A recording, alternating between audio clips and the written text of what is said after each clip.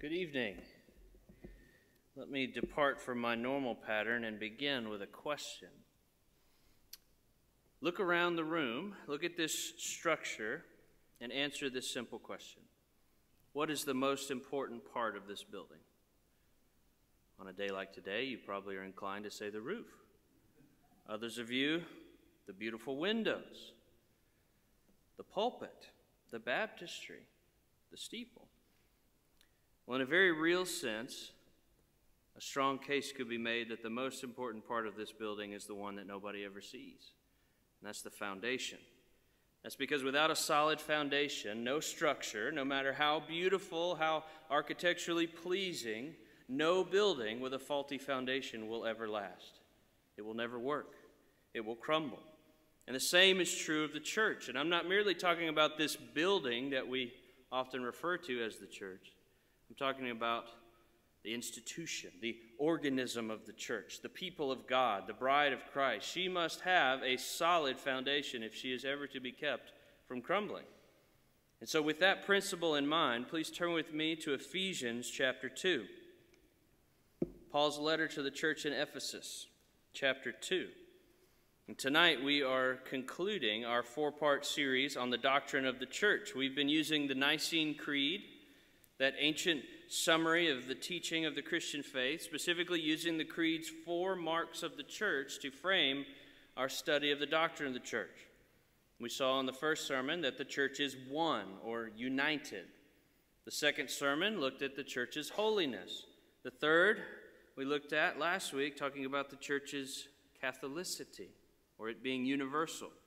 And tonight we'll complete our quartet by looking at what it means when the Creed says that the church is apostolic. So let's start by reading from Ephesians chapter 2. I'll begin reading in verse 17, but we'll spend our time tonight on verse 20. Hear the word of our Lord. And he, that is Christ, came and preached peace to you who are far off, and peace to those who were near. For through him we both have access in one Spirit to the Father. So then, you are no longer strangers and aliens, but you are fellow citizens with the saints and members of the household of God, built on the foundation of the apostles and prophets, Christ himself being the cornerstone, in whom the whole structure, being joined together, grows into a holy temple in the Lord. In him you also are being built together into a dwelling place for God by the Spirit. Let's pray together.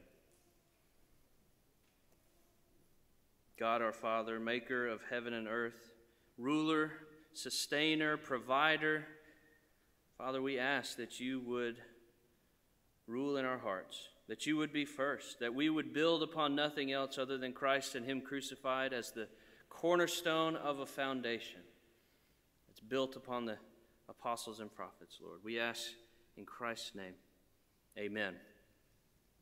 So the church is apostolic. What does that mean? Well, first things first. Before we answer that, we ought to answer another question of what is an apostle. One pastor described the office of apostle in this way. That is, he is an ambassador. In the New Testament, this term apostle refers primarily to those who were commissioned by Christ to represent him to the world, to be his spokesman. Thus, close proximity to Jesus in his earthly ministry and being an eyewitness of his resurrection were the requirement for the office. And so we see that in Acts chapter 1, for example. That makes clear that to be an apostle is someone who must have been an eyewitness of the resurrection. So the 12 chosen by Jesus, minus the traitor Judas, were apostles in Acts chapter 1.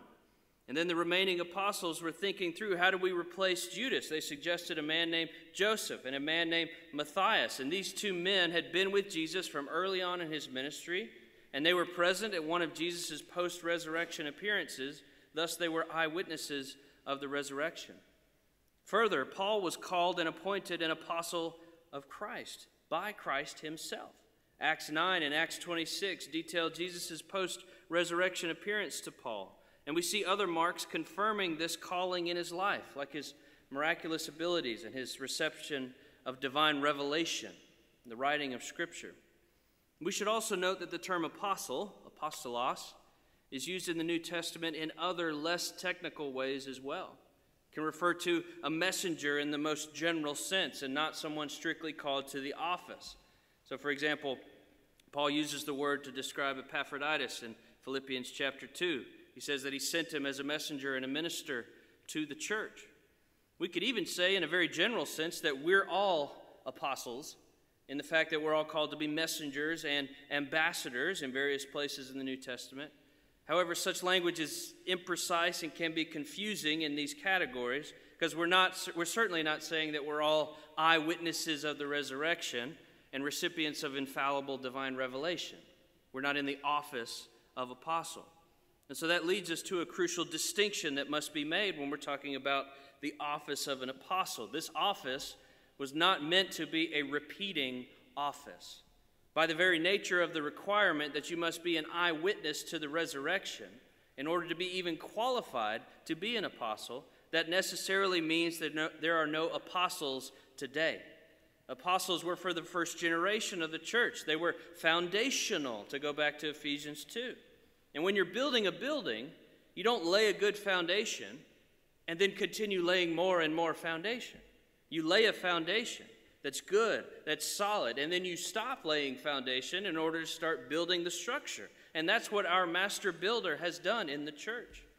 Jesus affirms the foundational role of the apostles in passages like Matthew 16, where he says to Peter, "Peter, you are Peter, and on this rock I will build my church." Christ is the builder of the church, and he builds it upon the foundation of the apostles. And he clarifies the nature of this foundational role in John 13 through 17, when he says that these men would be designated to be spokesmen. They would be led by the Holy Spirit to give the word of Christ to the world. They were speaking, as it were, for Christ, and they were entrusted or deposited with Christ's words of revelation to give to the church once and for all. Jude, verse 3. This informs our understanding of their foundational role. So that means when the church down the street says that their pastor or their preacher is an apostle so-and-so, that means that that man or woman is either totally self-deceived to think that they are on par with Paul and the other apostles, in which case you run, or that person is mistaken about the nature of apostleship. They are not an apostle in the sense of the biblical office that's filled with eyewitnesses of the resurrection, fulfilled by those possessing miraculous gifts of the Holy Spirit. Same way you don't see modern apostles walking around the cancer center healing people. You don't see modern apostles miraculously revealing God's power in extraordinary ways. And so to sum up, what is an apostle? An apostle is a Spirit-anointed, Christ-called witness to the resurrection of Jesus, who served a foundational role in the establishment of the New Testament church. And now, given that definition, what does it then mean when the Creed says that the church is apostolic? What does it mean for a church to be apostolic, to possess an apostolic faith? I want to answer that question with 6 points. 6 points about the nature of an apostolic church and the faith of an apostolic church. Number 1, an apostolic church has a faith that is fixed. An apostolic church has a faith that is fixed. It is not fluid. It's a faith that's not evolving. It's a faith that's not enlarging or drifting. That's part of what Jude is talking about in his letter when he speaks about the faith once and for all delivered to the saints. It's been delivered, and it only has to be delivered one time. It's not the job of the church to reinvent the gospel message for each succeeding generation. It's our job to receive and to embrace that which has been delivered by Christ through his apostles. That certainly doesn't mean that the church or that we as individuals don't grow in our depth of knowledge and our understanding. It doesn't mean that our faith cannot be further explored and better understood by the church.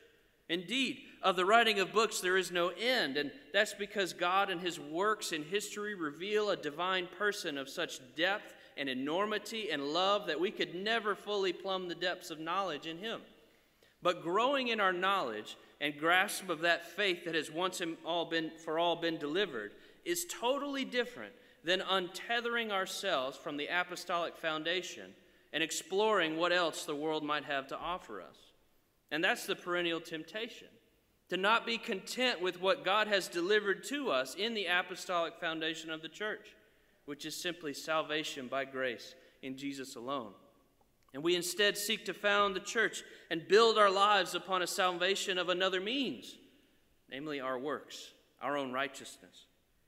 Churches build their foundation upon the shifting sands of man's opinion instead of God's fixed word. Or they build their foundation upon their good deeds rather than heart-level devotion to Christ alone. Or they turn the Bible and the faith revealed therein into a self-help regiment, as if you pick out a few Bible verses that are relevant to the situation, you think really hard about them, you try harder in those areas, and God will let you into heaven because you tried really hard to be a good guy. That's not the fixed faith of Scripture. That's not the apostolic faith that has been delivered to the saints once and for all. The apostolic foundation is clear. You can read about it in the first part of Ephesians chapter 2. We are all born dead in our sin. We are following after Satan in the course of this world. We're selfish. We're hateful. We're demanding our own way. We're coveting the things we see around us. We're hating God and hating what He's given to us. That's what the apostolic faith says about us, how we're born naturally. But praise be to God, it doesn't stop there. It also says that the Son of God has been sent as the perfect sacrifice of atonement, the perfect substitute that we need to grant us righteousness and to take away our unrighteousness. And that Christ, that Jesus, He came and He died in the place of His people and has been raised on the third day that we might be made right with God. That is the heart of the apostolic message and the foundation of the apostolic church.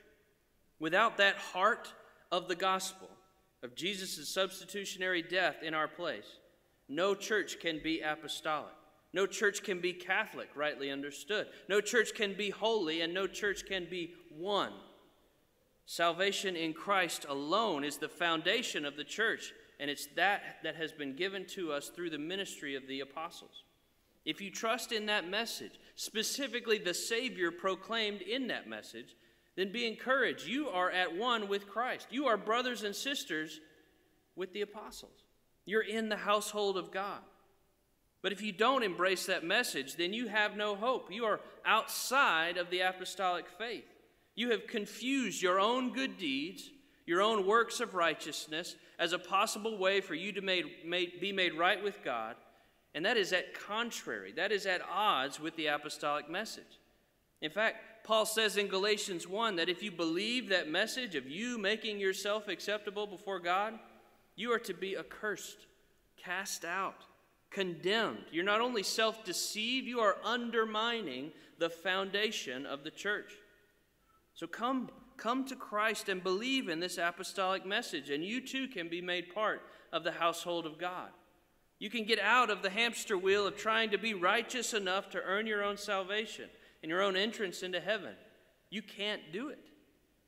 But you can be granted such gifts if you confess your inability and trust in the Savior, who is the cornerstone of the Christian church, the cornerstone of the foundation.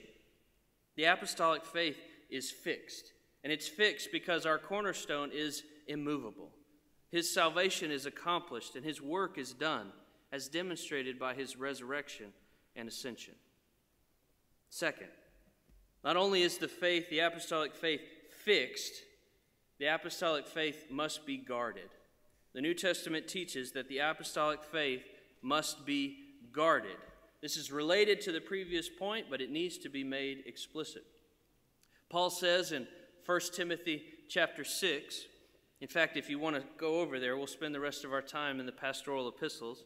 1 Timothy 6 verse 20. Paul says, O Timothy, guard the deposit entrusted to you. Avoid the irreverent babble and the contradictions of what some falsely call knowledge, for by professing it, some have swerved from the faith. Timothy would be tempted, just like men and women in every generation of the church, to swerve away from the apostolic faith, to go after the things of this world, the things the world calls knowledge, to go after the wisdom of men, to join in the irreverent babble. Because of sin, every generation of the church must battle for the supremacy of God's truth. No church is immune from the slide toward losing the deposit of faith. That's because we're all battling remaining sin, and because no church will naturally drift towards greater faithfulness.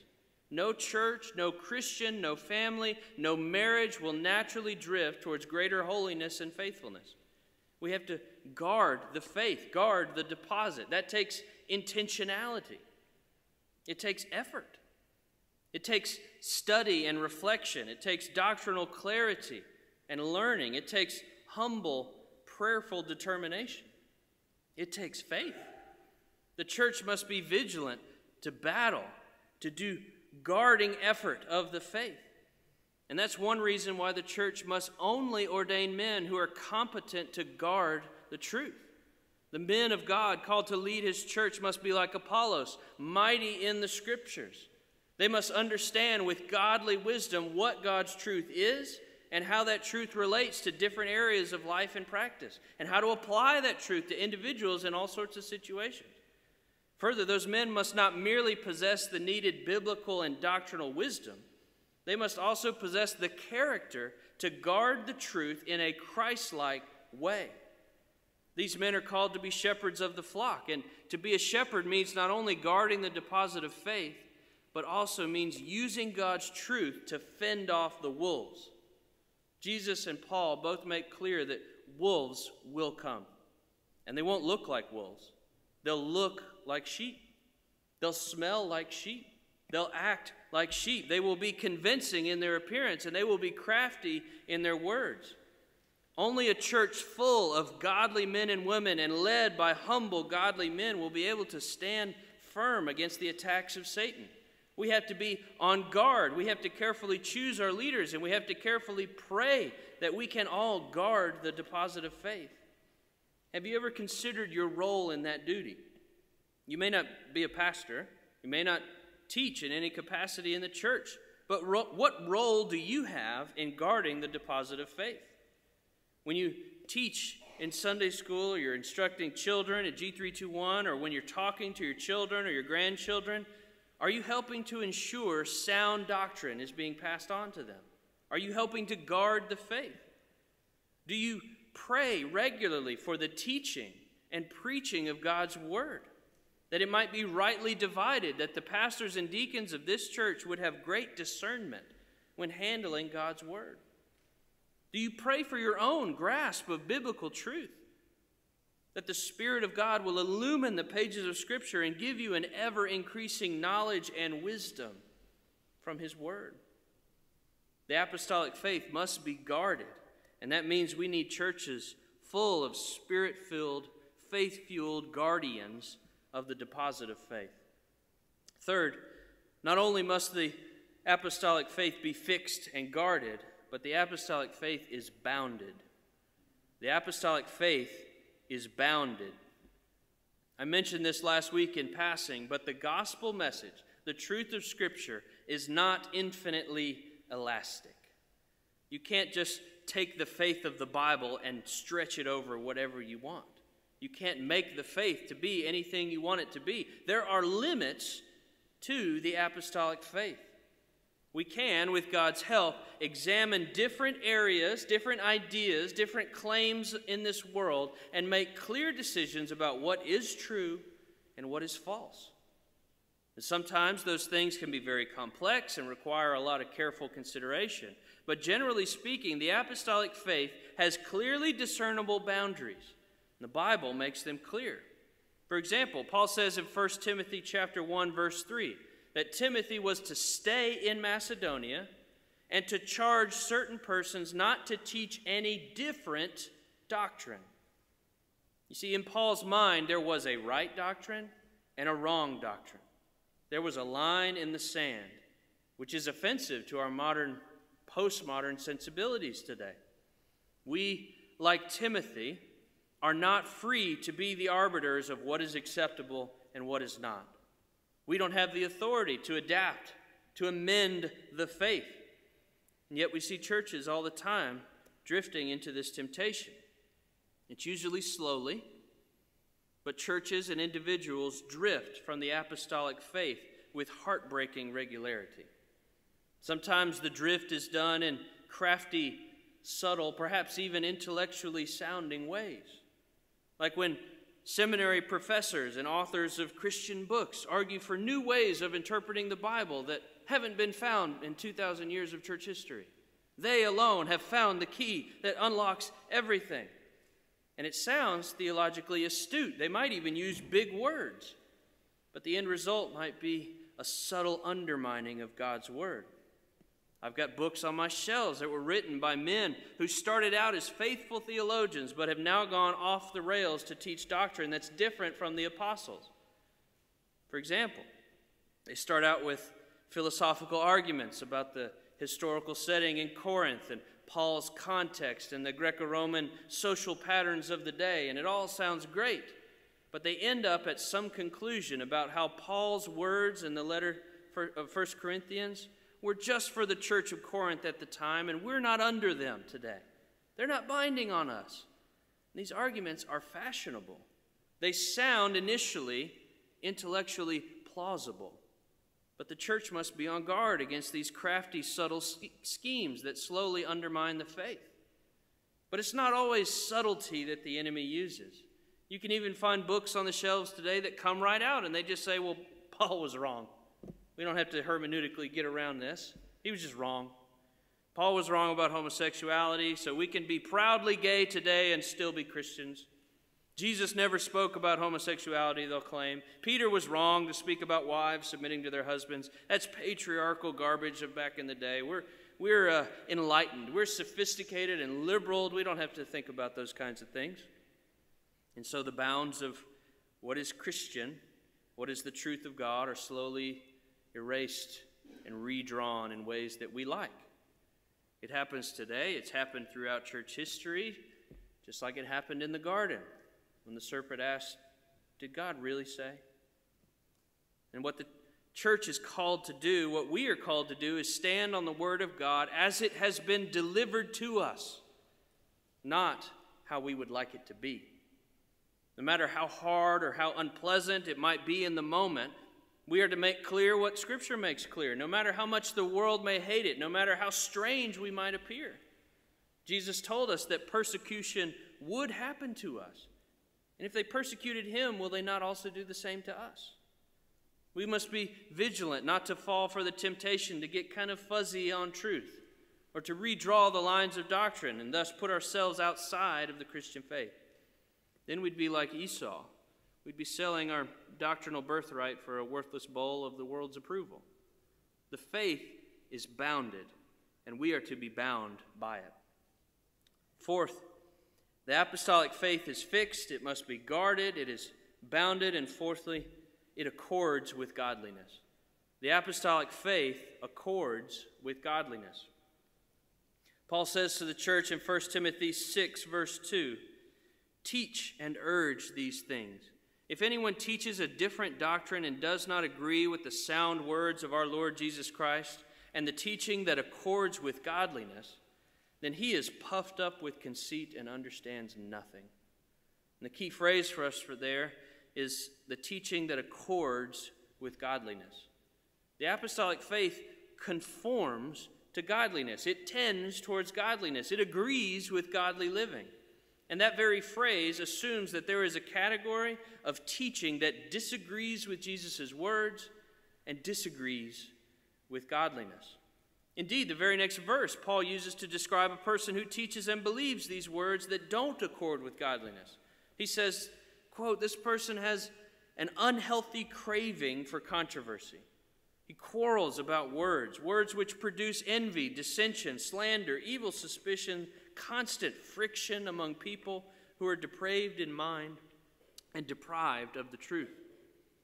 And so an unhealthy craving for controversy, for quarreling, friction. One of the ways that you can test the legitimacy of some truth claim, of some doctrine, is by the ethical fruit that it produces. wisdom is known by her children. And so if you have a doctrine that produces genuine godly peace and unity among the body, then that helps confirm the truthfulness of that doctrine in our mind. But if some teaching produces division, envy, slander, dissension, suspicion, then that teaching is likely outside of the apostolic faith, and it's being used by Satan to destroy the church's unity. You see this kind of division throughout church history, and especially today. Disunity in the early church about the Donatist controversy, which argued that clergy must be sinless in order for their sacraments to be valid. It caused all sorts of schisms. You see fights around the time of the Reformation, perhaps about the depictions of Christ in artwork and in stained glass. Some wanted to smash all the pictures of Christ. Others didn't. And so they clashed even in violent ways.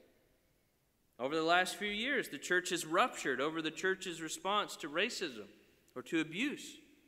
Today, the church is being torn apart by dissension, slander, rivalry based upon opinions about vaccines and masks. We have to be aware against such temptations. If you have the apostolic faith, if you love truth, and you love doctrine, and you know God's word, then you ought to be increasingly godly. If your growth in knowledge and doctrine doesn't make you more holy, doesn't conform you more to God, then something's wrong. You're either learning doctrine that is contrary to the apostolic faith, or the doctrine you're learning is merely head knowledge that is puffing you up, rather than letting the truth of God land in your heart and grow you in maturity. The apostolic faith ought to produce in us greater love towards God and love towards our neighbor, and thus confirm the veracity of the doctrine that we so love, rather than producing within us a craving for controversy and dissension. The apostolic faith conforms us to godliness. Next, and I'll move a little more quickly through these last 2 points, we've seen that the apostolic faith is fixed, that it needs guarding, that it is bounded, that it accords with godliness. Fifth, the apostolic faith is found in the Word. The apostolic faith is found in the Word of God. 2 Timothy chapter 3 makes this clear for us. Starting in verse 14, Paul says, "But as for you, continue in what you learned and have firmly believed, knowing from whom you learned it and how from childhood you have been acquainted with the sacred writings, which are able to make you wise for salvation through faith in Christ Jesus." Paul says that Timothy has been acquainted with the sacred writings, which are able to make him wise for salvation. This isn't a sermon about the inspiration of Scripture, so I won't seek to prove that now, but the apostolic faith is clear about the Word of God being our only source of absolute truth when it comes to matters of faith and practice. And thus, for a church to be apostolic, the church must affirm the inspiration and authority of Scripture. And to actively teach otherwise is to erode the apostolic foundation of their faith. And that makes sense. If the apostles are the foundation, how do we know what their message was? How do we know what they were teaching? Well, we know their message because they wrote it down. Scripture makes very clear that these faithful men were carried along by the Holy Spirit to write down everything that God intended for them to write. And so to be apostolic, we must be devoted to the writing of the apostles and the prophets of God. But churches don't always do this. And they don't always explicitly deny the authority of Scripture and thereby erode or undermine the apostolic foundation.